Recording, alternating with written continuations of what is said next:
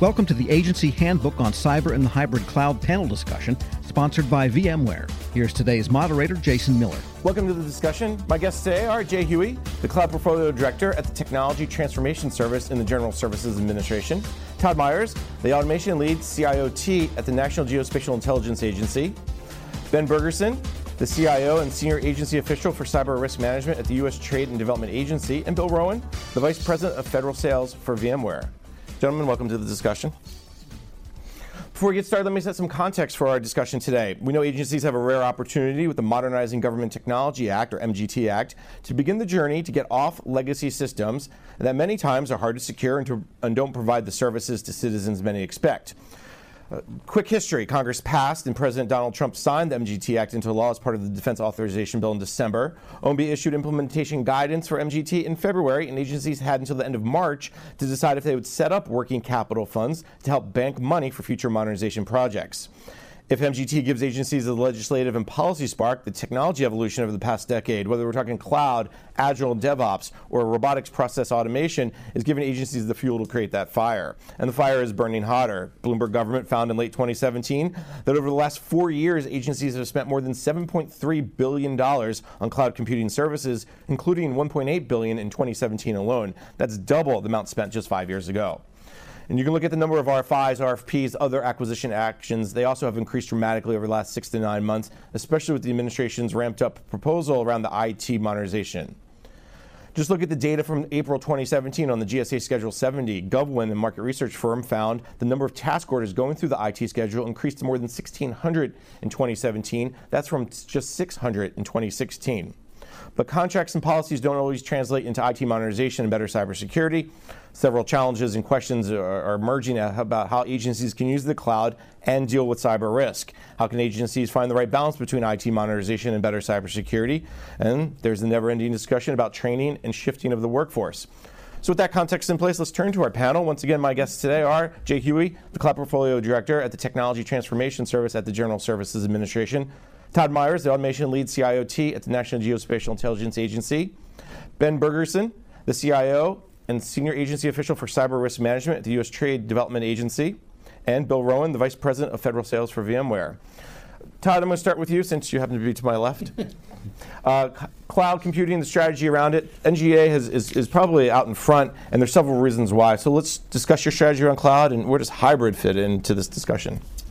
Thanks. We've been working on this cloud migration activity for probably 2.5 years at the agency, identifying major programs and identifying the approach to think about legacy transition to cloud native deployments in primarily C2S, Amazon's high-side environment, as well as the unclassified UC2S, what we refer. So we have 2 locations, C2S high side and UC2S low side, that we've been developing and deploying 100% DevOps pipelines to transition and then start from fresh when it's appropriate, different programs and activities to take full advantage of the cloud native activities, capabilities. When you talk about the 2 different classified and unclassified, are you guys mostly in one or the other right now? Is the strategy we made a decision to be 100% unclassified DevOps and bring that code up to the high side so that we don't have to we don't want to go down the path of having anything boutique with respect to regular DevOps pipelines, because they're not unique on different domains. It's just the data that makes it. Meaning that as you are doing DevOps, and moving to the cloud, everything that's unclassified could be moved easily to the classified side if need be? We refer to those as primitive frameworks that are repeatable practice on the high side, yes. So the process, all right. Jay, let me turn to you a little bit now. You're a little different because you're obviously the Cloud Portfolio Director. You're not moving things to the cloud, but you're helping agencies. So let's maybe talk a little bit about the trends you're seeing from where you sit, working with the COEs as well as Centers of Excellence, about this move to the cloud. That's exactly it, Jason. We try and work with agencies where they are and help them move to cloud. And I think what we've seen from the FedRAMP process is that fundamentally what cloud was is no longer what it is. It's sort of like agencies were playing baseball and the game changed and now they're playing hockey. Right? We're seeing the shift to hybrid. We have specialized services that just do surveys, right, or do data analysis. Some cloud services just send SMS text messages or do phone trees. And so that model that agencies had in their mind of lifting and shifting a data center into the cloud has sort of been blown apart in a brave new world of a hybrid environment. I love what Todd talked about, which is developing the code sort of in a lower class environment, even if that's off-prem or in a contractor system. Right? That code can walk across the fence and be deployed in a production environment that's kept up to speed. And that's fundamentally what partners like VMware do, right? They don't build in the agency's data center environment, but they bring it in, provide a high quality solution. And so that's kind of the shifts that we've started to see. Do you get a sense of why the shift happened? Why we started off playing basketball and now we're playing hockey? I think it was really driven by market demand. I mean, vendors specialize. That's what we kind of do with American Innovation, is build the best capability that we can. We innovate, and so that market differentiation drove some of these tools to be really good at log management, right? Or just alerting your system administrators that something's down. I mean, we have dedicated tools that just do that, and never before would we have thought that was possible. But it's through that specialization that we've really seen the advances and the acceleration come.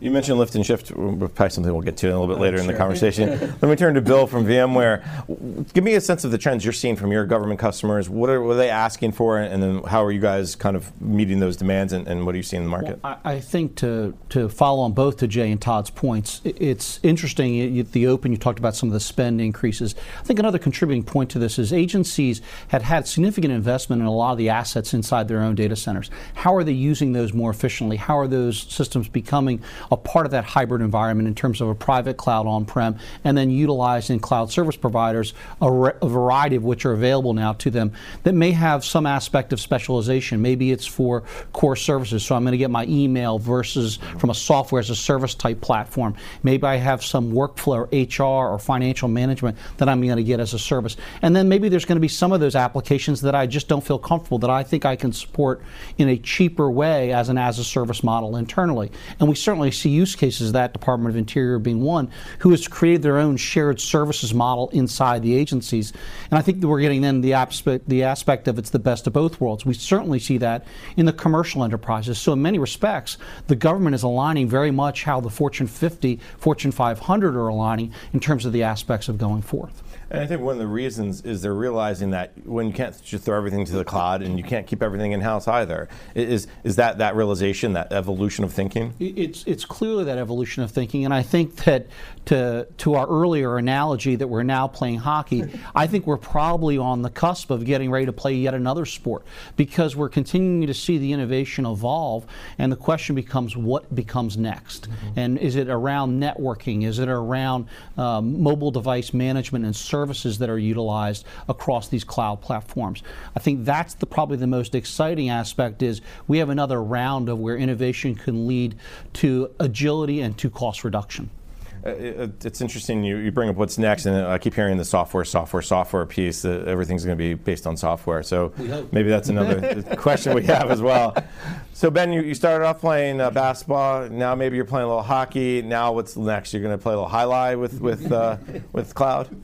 It's a very exciting time. The U.S. Trade and Development Agency just moved our entire federal agency from electrical to plumbing to network communications to office furniture to the data center and air conditioning. And we are in half a dozen different cloud provider environments, and we were thinking about, okay, with the agency move, what can we take off premises and put into the cloud as a service that is more nimble to spin up and more effective for our remote and traveling users, and what should we keep in-house? So we're transitioning things one piece at a time.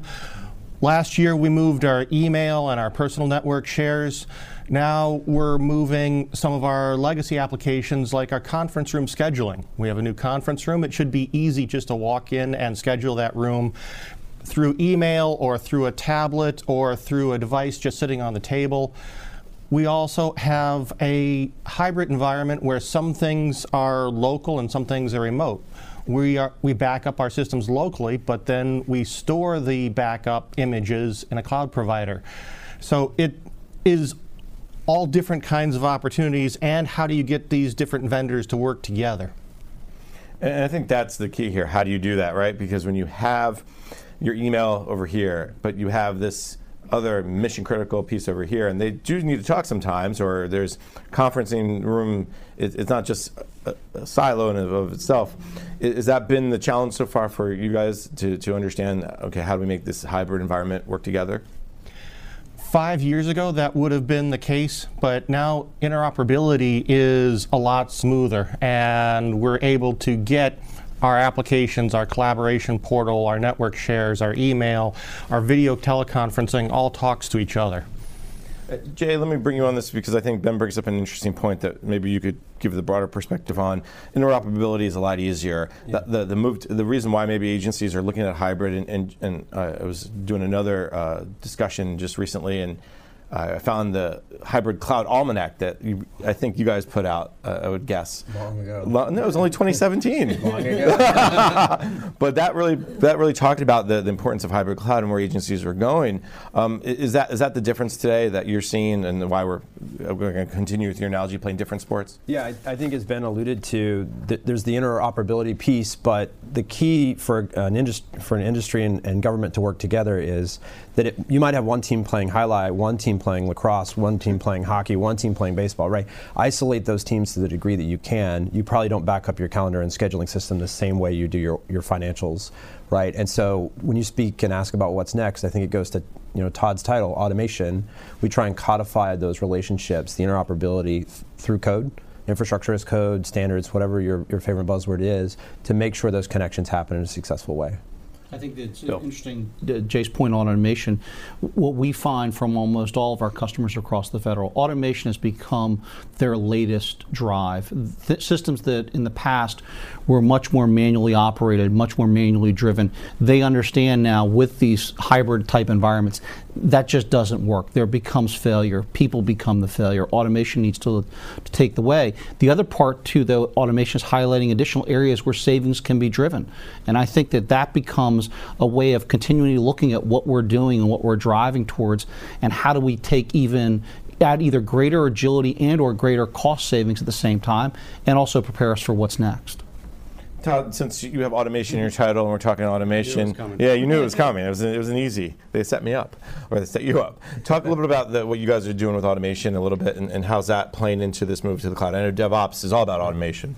So we've learned a lot of lessons over the past 2.5, almost 3 years, and we're in the next phase, which is just a beginning conversation, which is multi-tenancy, multi-cloud, data center operability. So we are specifically moving beyond an application or a system being deployed on shared infrastructure for cost savings. We're at the point where we're literally deploying the same technologies that Apple and Airbnb and Twitter have been using for quite some time, orders of magnitude more performant and far more efficient. Our metrics are around the average. Used to be around 2 to 4% utilization per machine, whether that was in the cloud or on-prem, didn't really matter, because the application and the logic that provided all that infrastructure was really based upon legacy design, right?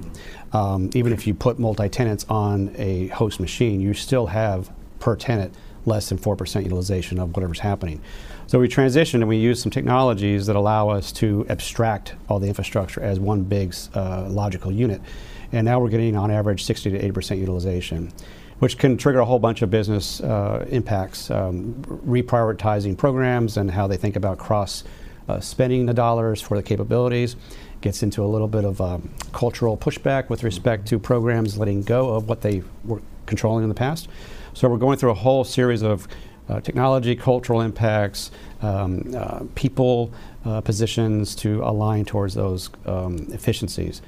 Part of the automation has spawned out of our really strong quest for not just automating security, but making security part of the process in a digital format. The days of entering a spreadsheet with thousands of IPs, I won't give you the actual numbers, but it's more double-digit numbers of thousands of IPs to align to a human, IP to a human, is really not how you can operate in today's fashion, especially when we're launching containers and we run something and 2 seconds later it's no longer being run, right? So the methodology and the thought process of scanning a container, putting agents on a container is all foreign to a lot of folks, but it's standard. It's just the general purpose way things are done in industry. So we're folding all that in to make sure that we can automate our deployments of our clusters, and part of that automation is to bake in from the beginning all of the NIST controls, all of the YAML description files with respect to the security controls. And so when we go to ATO, we actually have the ATO as part of the end state in the beginning, not people reviewing after we've deployed it. And I know I heard someone talk just recently, ATO in a day, right? That your guys are almost here about a week. So, Jay, you want to jump in? I just, to build on Todd's point, if we embrace all that cloud has to offer, the sort of dynamicism, it's going to be elastic, it's going to expand. So sometimes you play the sport with 11 people, sometimes 111. And that's the other dimension of hybrid, is sort of that horizontal and vertical capability. And so it's okay if the rules change a little bit, and frankly that's what we want, right? You get a DDoS attack, you can mitigate that through a certain set of capabilities in the cloud. You get the Mother's Day problem or tax filing, you can mitigate that through a set of capabilities. That's the whole goal. And that aspect of building the security in, as Todd was talking about, from the very beginning versus something being bolted on, we feel there's going to be a tremendous amount of resiliency built into the application from the very beginning. And therefore, wherever the application goes, that security is built into that application from the very beginning. That'll lead to much more secure environments across the board. And I think, and you guys bring up two very important points: the security side, which takes us back to the IT modernization discussion, but also the flexibility, which again, as you talked about, whether it's a DDoS attack or an IRS filing day, you're going to have these ebbs and flows. So let's take a quick break. When we come back, we can delve into a little security, a little more IT modernization. You're listening to the panel discussion, Agency Handbook on Cyber and the Hybrid Cloud, sponsored by VMware on federalnewsradio.com and 1500 AM.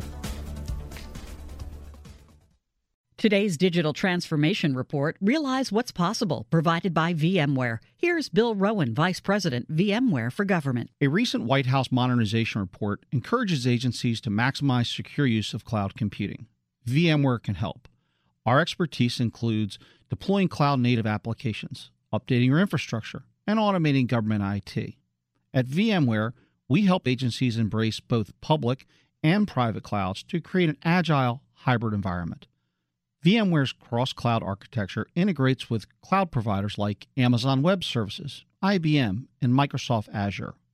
Let us help you securely embrace hybrid cloud, take advantage of cloud economies, and speed into the future.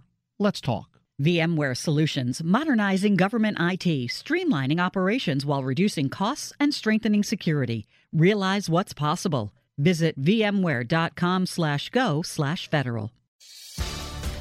Welcome back. You're listening to the panel discussion, Agency Handbook on Cyber and the Hybrid Cloud, sponsored by VMware on federalnewsradio.com, 1500 AM. I'm your host, Jason Miller. My guests today are Jay Huey, the Cloud Portfolio Director at the Technology Transformation Service in the General Services Administration; Todd Myers, the Automation Lead, CIOT at the National Geospatial Intelligence Agency; Ben Bergerson, the CIO and Senior Agency Official for Cyber Risk Management at the U.S. Trade and Development Agency; and Bill Rowan, the Vice President of Federal Sales for VMware. Toward the end of that first segment, we started talking about the flexibility, the resiliency, security came up. Let me go start with Ben, though, in the end there. One of the things that this is leading us down the path in terms of resiliency and flexibility is almost a new model. Talk a little bit about the new model that maybe you guys are starting to look at. We're starting to look at everything as a service, where you've got resiliency, robustness, backups, restoration, audit logging, cybersecurity, all rolled into the service. And that's just part of the expectations, is where's the value to the mission, and security is baked in. Then you're not worried about putting in weaknesses and vulnerability remediation and POEM items after the fact. It's here's your emergency communication system, and of course it's in a highly secure environment in two different cloud areas. And we are looking at paying the annual service fee for that communication system. The same thing for web portals out in the cloud. It's in a clustered environment, of course, and if one machine goes down or one container is under maintenance, then the other one just slides over. It's really cool. When you get to everything as a service, you're close to the mission and figuring out how you can help U.S. exports as to compared to how many servers are up at the moment. Do you find that as a service, though, from a pay for use perspective, is that something that you have to start with a baseline and say, okay, what's, emergency communications, are we paying by the drink? Are we paying by the what? Like, how do you deal with the pay issue, I guess, was the cost?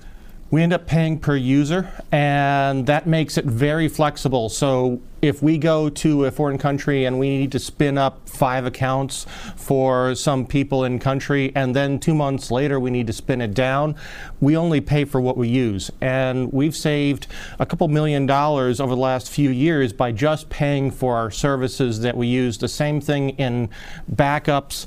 We only pay for what we back up, not an entire data center, but what we need. And so pay as you go, you would wonder, is it going to cost more? But it actually allows you to say, this is how much this service costs for this analytics project for this country, and you can do cost management, savings, and efficiencies. Are you charging your missionaries now by the user? You don't have to answer that if you don't want to. They want my savings back to go into the mission. That's how that goes. We can talk about MGT. Todd, you guys are in a similar situation. Are you guys also in that model of as a service and pay by the drink or pay by the user? Well, so a little different. It's a little different. What we've established is an abstraction for what we call customers or capabilities that come in at a third tier. So they're not coming in and maintaining and patching their systems. Matter of fact, they don't own their systems anymore. They consume the services of frameworks, whether it's Kafka or Spark or whatever the case would be, that we're providing, and we're taking care of how that scales across not only the cloud but also bare metal. I wanted to mention that as part of the other components that we're looking at is we don't want to be patching anything that's running. When something's running, it's running for a purpose. And when there's a next development cycle of that code, we remove that machine or that cluster and we bring in the next series of code. So that impacts the way we interact with DISA with respect to NIST controls. All of that has to be rolled back to the software code baseline, which really gets into the DevOps pipeline, right? So developers and academia and industry partners are going to be part of that back code development versus throwing something over the fence for us to bring in the door and then deploy. So we're really focused on making sure that the things that have been inhibiting us from deploying things at scale in a timely fashion and very costly are actually rolled into the code base. And the other very interesting thing here is, as you are adding new capabilities, that's getting tested throughout the entire code. Mm-hmm. So it's not just the new capabilities that's being tested and then it breaks something down, in the back end of the code. Everything gets. Go ahead. So I set that stage because the term everything as a service is an interesting term. Effectively, you're talking about fully maturated code pipeline deployments. And in the context of which, if a developer is making a tweak for a specific function, that's in the context of the greater cluster, right? Not as a service. There are declared software hosting services. What I'm talking about are things that are running as utility, so to speak. Abstracting the cloud environment. Right. Well, more than that. Yeah, far more than that. Specific mission applications that get into image analysis and collection and things of that nature. Bill, let me bring you in here on this as a service model. Are you seeing a trend, or are you seeing agencies asking for this approach, not just as a service, but also the pay by the drink or pay as you go? So there's really a couple different dynamics that are working at scale. Agencies who are starting to use an as-a-service model are trying to figure out how can they move some of their other budget line items to that particular type of model. I think most agencies feel like they have the O&M dollars to operate, especially as they're seeing savings, there's additional dollars there. Capital is always very, very tight, always been very, very tight. Some of the new things we've seen in the NDAA, as you alluded to, may help some of that, but that's going to operate somewhat like a working capital fund, so there'll be other pieces down the line. So they're clearly asking for it. I think the stumbling block becomes they don't exactly know what they want their internal model to look like. And I think that's a little bit of the evolution that we've discussed here is there's two dynamics going on. Services are being delivered differently. Agencies are consuming services differently. And then there's the contracting aspect of how do I contract to get those various services in a timely fashion. So we're stretching different parts of the organizations. I think that generally speaking, agencies are determining what services they consume, how they can consume more things as a service because it's advantageous budget-wise, and then how does that allow them to potentially tackle other technical or business issues, mission issues, if you will, that they simply could not get to because they didn't have the funds. This type of approach allows them to go after some of those particular things, but again, there are other areas that also are driving concerns, contracts being probably one of the major ones. So, part of our evolution is also massively separating our monolithic systems data from the top application stacks. And so we have a major thrust to isolate in a virtual private cloud, Amazon technology speak, all of our content. And rather than a program moving their applications or their system into a VPC along with their data, we're architecting with our chief data officer an open data store construct that allows any program to deploy just the application logic and then point to their VPC.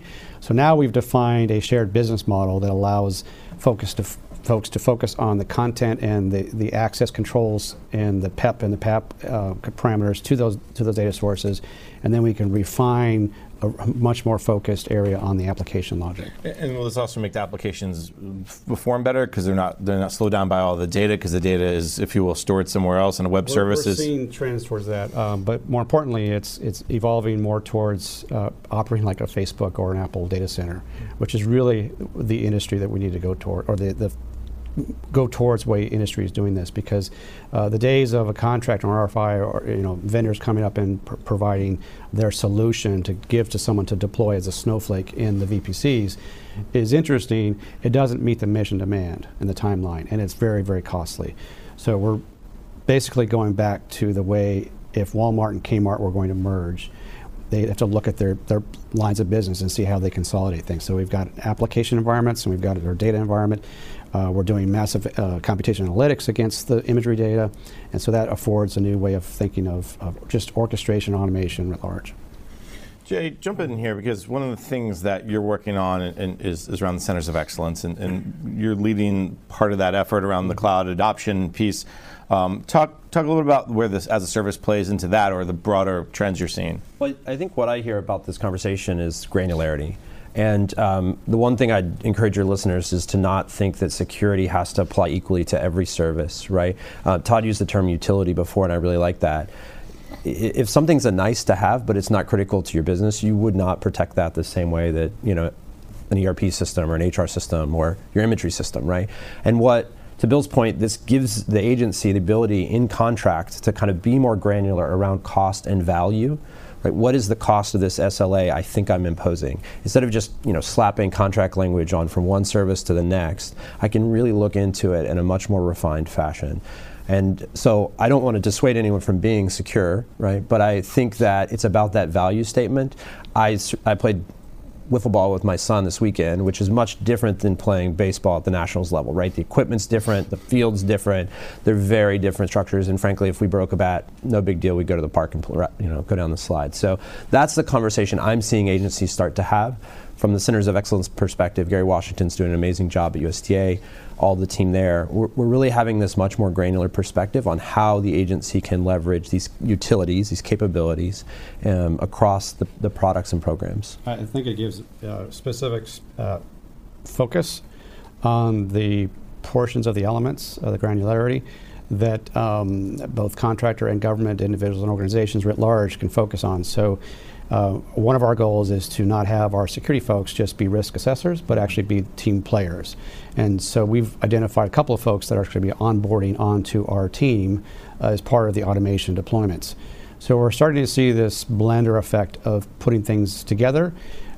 And out of that, it may not look so pretty in the beginning, but ultimately we're going to get to a faster way of deploying, trusted known state of things that are being deployed, knowing where the routes and ACLs and all those components need to be put in place, obfuscation, network overlays. You could keep on talking about this for days on end. But the point is that the way in which companies like Uber and Airbnb and Twitter and Facebook, not recently, but what they've been doing as far as deploying new capabilities like Cassandra, which came out of Facebook, and LinkedIn, so Kafka, they really focused on the longer term effect, not the short term deploy, right? So I'm going to need my security folks, not my security folks, but security folks that work at our agency to roll their sleeves up and get engaged and understand that their job is not to review a spreadsheet. Their job is to understand the technologies that are coming around the corner,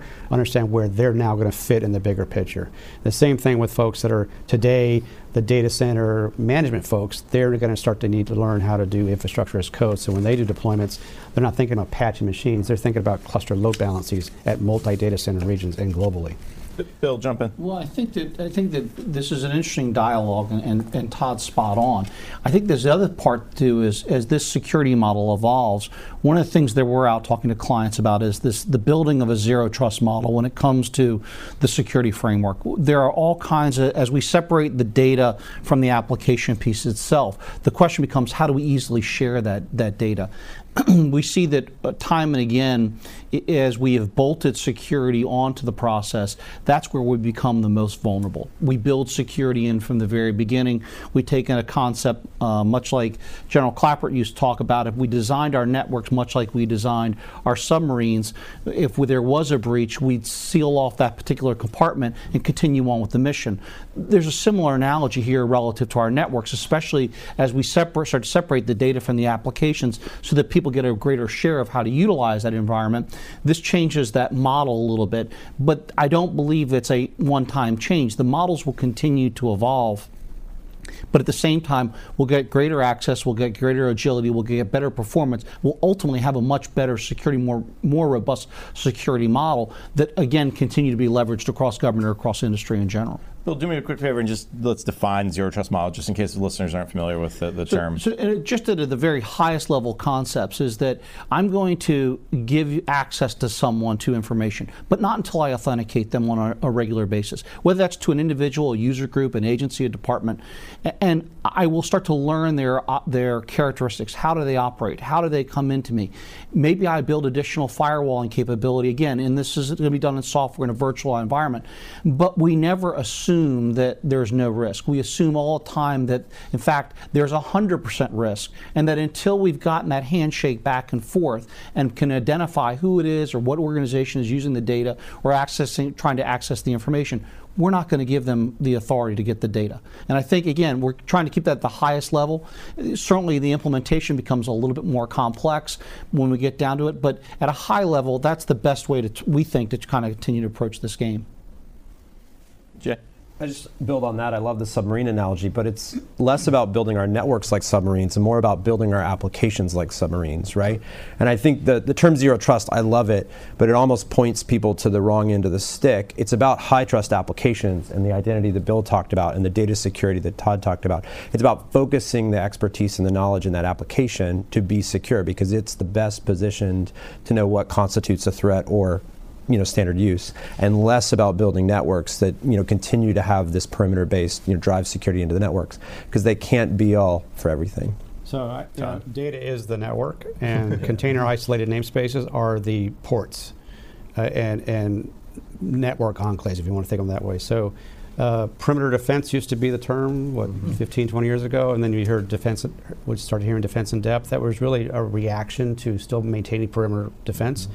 Really, the applications is the network. I may have a TLS session between a container to another container, and that container goes away. I want to be able to have forensic analysis as to what transpired, so I have to follow that data network path at scale. And we're talking hundreds of thousands of containers, of course, across the year, and being able to analyze that, a log transition from that, and not have to go to machine and dump logs out of whether it's virtualized or whether it's bare metal.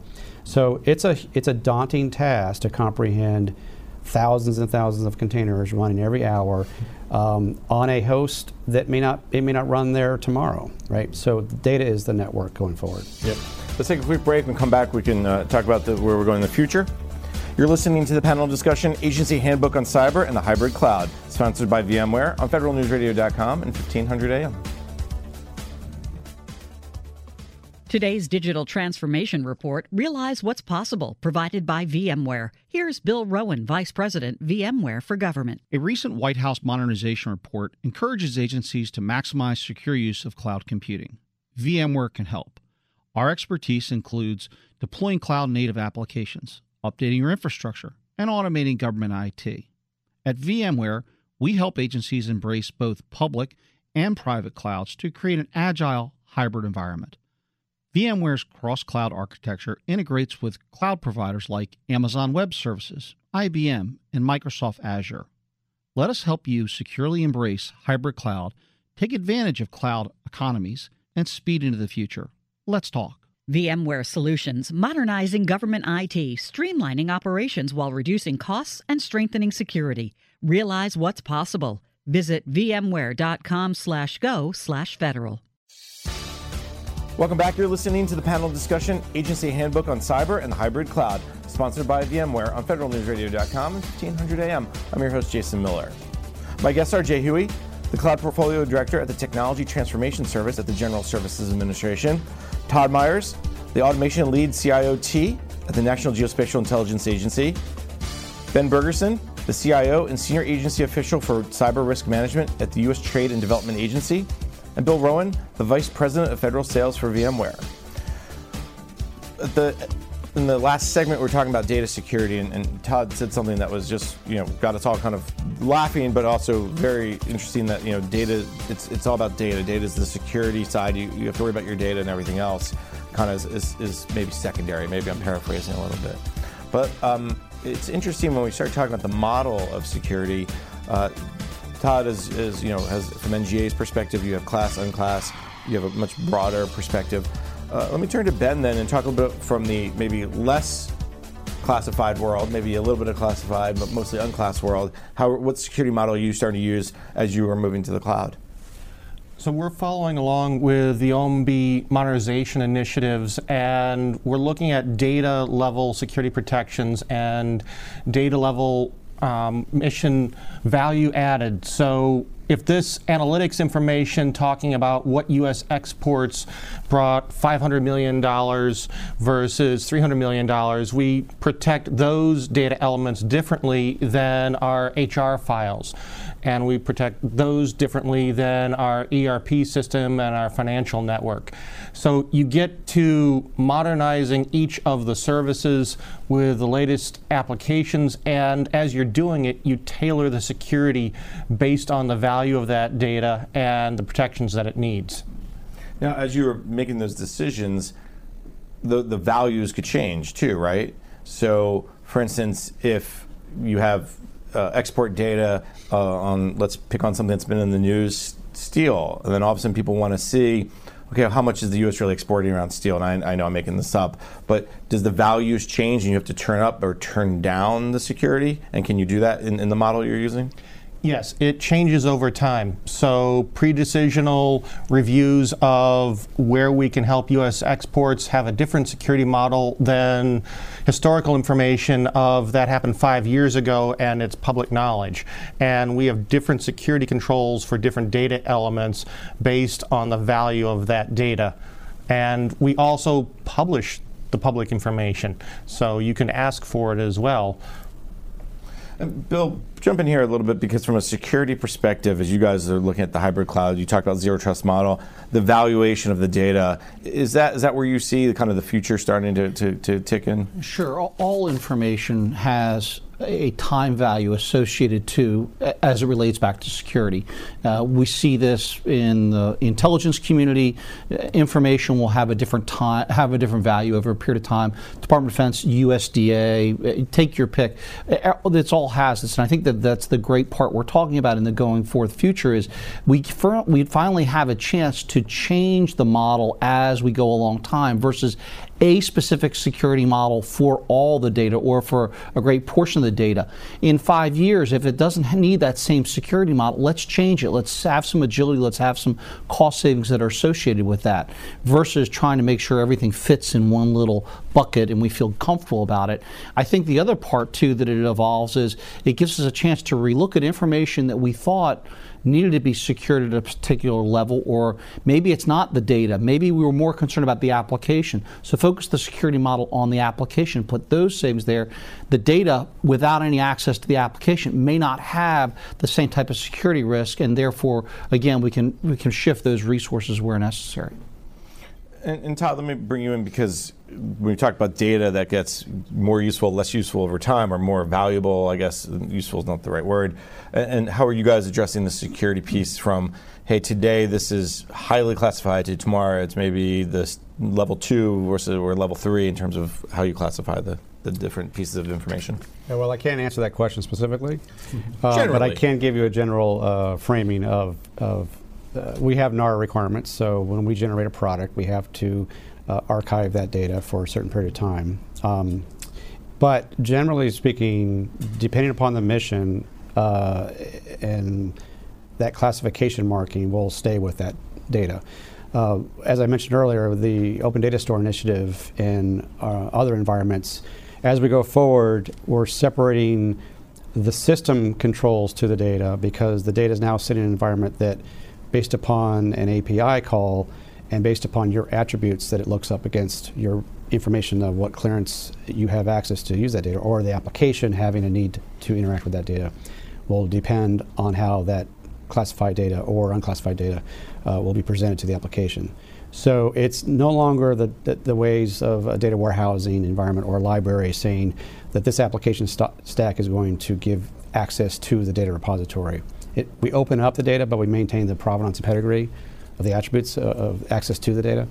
So I think it's actually a much more interesting conversation or to think about with respect to how you would design applications based upon systems not controlling access to a specific type of data or phenomenology based upon a classification, but normalizing or decentralizing the environment so that you can normalize the applications that have access to that.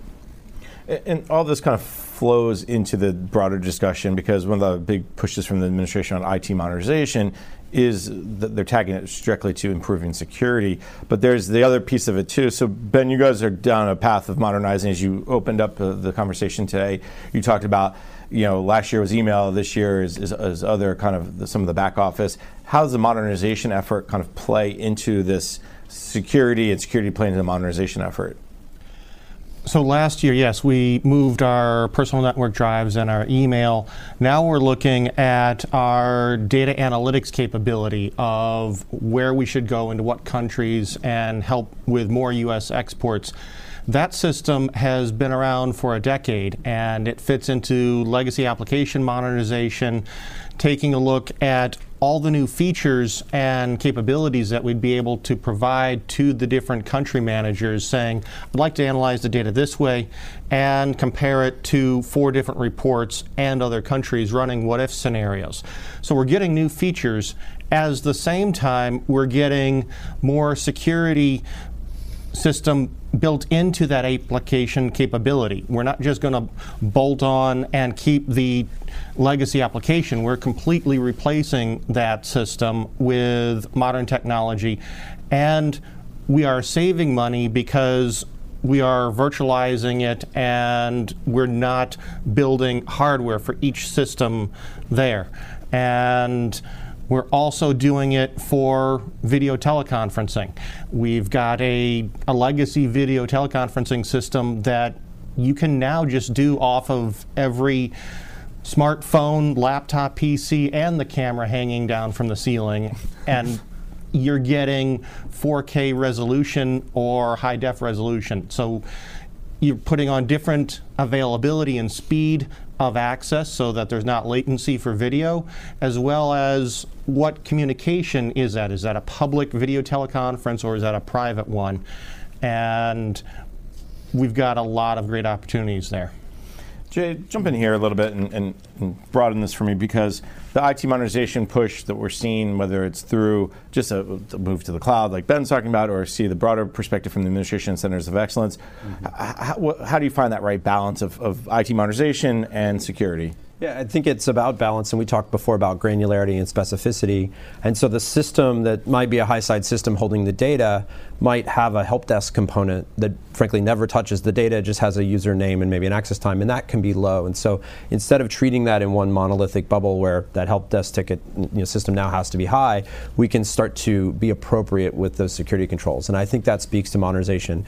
We all know there's not an infinite pot of money, and so agencies have to specialize and prioritize what they're doing doing with that investment, where they can outsource to a provider, where it is core to their mission and they need to build that in and bake it in. And so what we've seen from the FedRAMP side, we've worked a lot with industry, have over 100 providers, and this shift has changed in the boundary discussions too. And so we're trying to make sure that agencies know where their data is, where the providers know where their data is, and what the kind of interfaces, when we talked about automation before, that go across that, so that you can be clear, okay, that is going to the help desk, but I can show you that they don't have access to the data. Again, it's maybe just user ID, credentials. So that's driving, I think, a better investment of our time and money, so that we can ultimately deliver end user services faster. And we talked about how to do that. I think the one thing we can probably also agree is that this innovation is not going to stop. If anything, it's going to continue to accelerate. We're going to see new types of services that the agencies are going to be able to take advantage of, whether that comes from a cloud service provider or it comes from another software, or for that matter, even a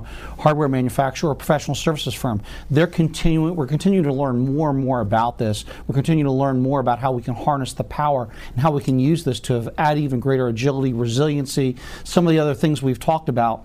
So I think that one of the things that's a constant is we will continue to see innovation in this area, and the pendulum's going to shift a little bit based upon those innovations, one direction or another. The good part is agencies are very well positioned now to take advantage of it regardless of where the pendulum swings.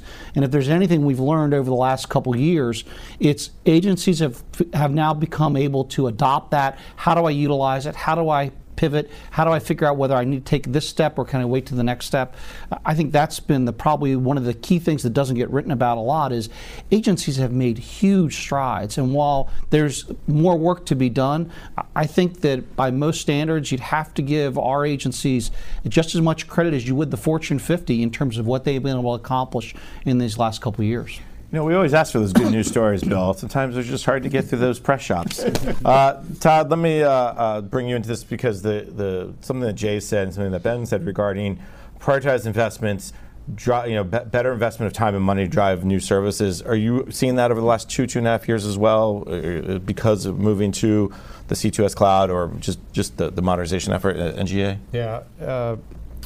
I would say the biggest one is the financial return. I know that's an oxymoron in government, but the financial return on lessons learned from being told go to the cloud provider that the DNI's outlined and facilitated for the IC community to leverage, and going there, just taking what you had in your data center and just redeploying it, versus the lessons learned of how do I break apart those applications? Okay, I learned how to do that. How do I think about orchestration of containers? How do I think about the impact of security of containers coming and going? How do I realign my risk assessors? There's all these lessons learned and how-tos, impacts, right? That actually become the new, what I say, mission business driver. That could be a financial incentive or driver, but the problem that we're facing is that we still have an acquisition process. We are a Title 10 and Title 50 agency. We don't and cannot work under a working capital fund. So these are things that we take advantage of GSA opportunities, but quite frankly, we have multiple colors of money that we have to balance that are based upon very, very legacy acquisition cycles, while at the same time try to do the best of breed of getting into the cloud the way industry does it, right?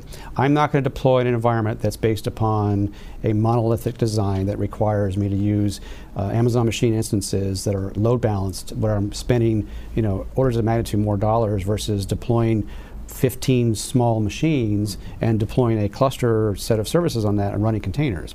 It's just leaps and bounds. The issue is, though, articulating the design patterns to the programs to understand how to even compose in a container to begin with. Right.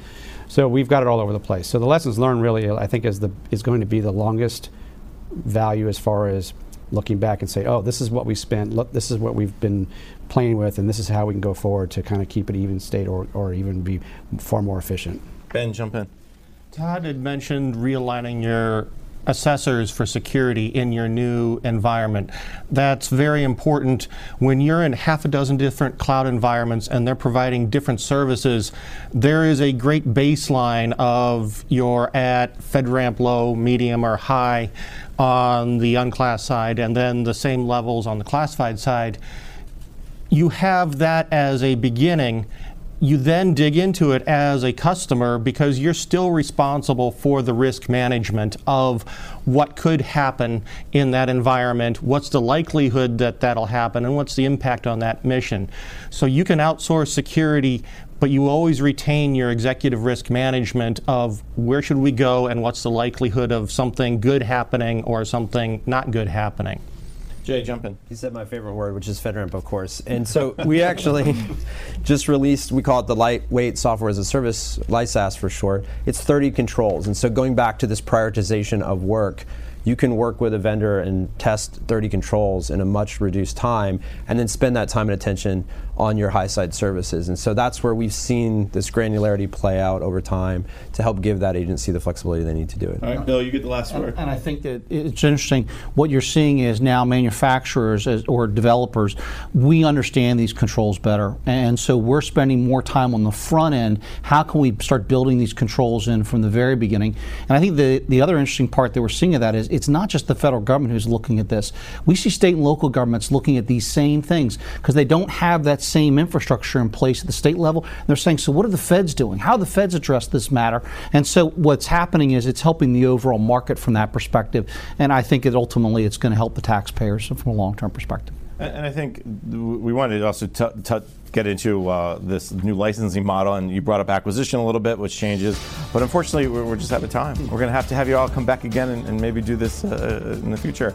But this has been a fascinating conversation, so let me first thank my guests. Jay Huey, the Cloud Portfolio Director at the Technology Transformation Service in the General Services Administration. Todd Myers, the Automation Lead CIOT at the National Geospatial Intelligence Agency. Ben Bergerson, the CIO and Senior Agency Official for Cyber Risk Management at the U.S. Trade and Development Agency, and Bill Rowan, the Vice President of Federal Sales for VMware.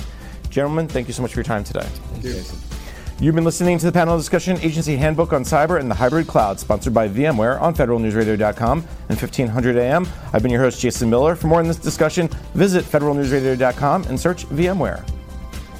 Thank you for listening to the Agency Handbook on Cyber and the Hybrid Clouds panel, sponsored by VMware on Federal News Radio 1500 AM and federalnewsradio.com.